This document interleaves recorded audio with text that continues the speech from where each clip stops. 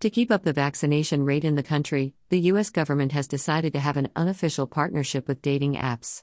In this collaboration, if a user gets vaccinated, they will get additional perks, i.e., free boost, super likes, etc. Apps like Tinder, Bumble, Hinge, Match, OkCupid, Blocks, Chispa, Plenty of Fish, and Badoo all have participated to reach their total 50 million user base to get vaccinated.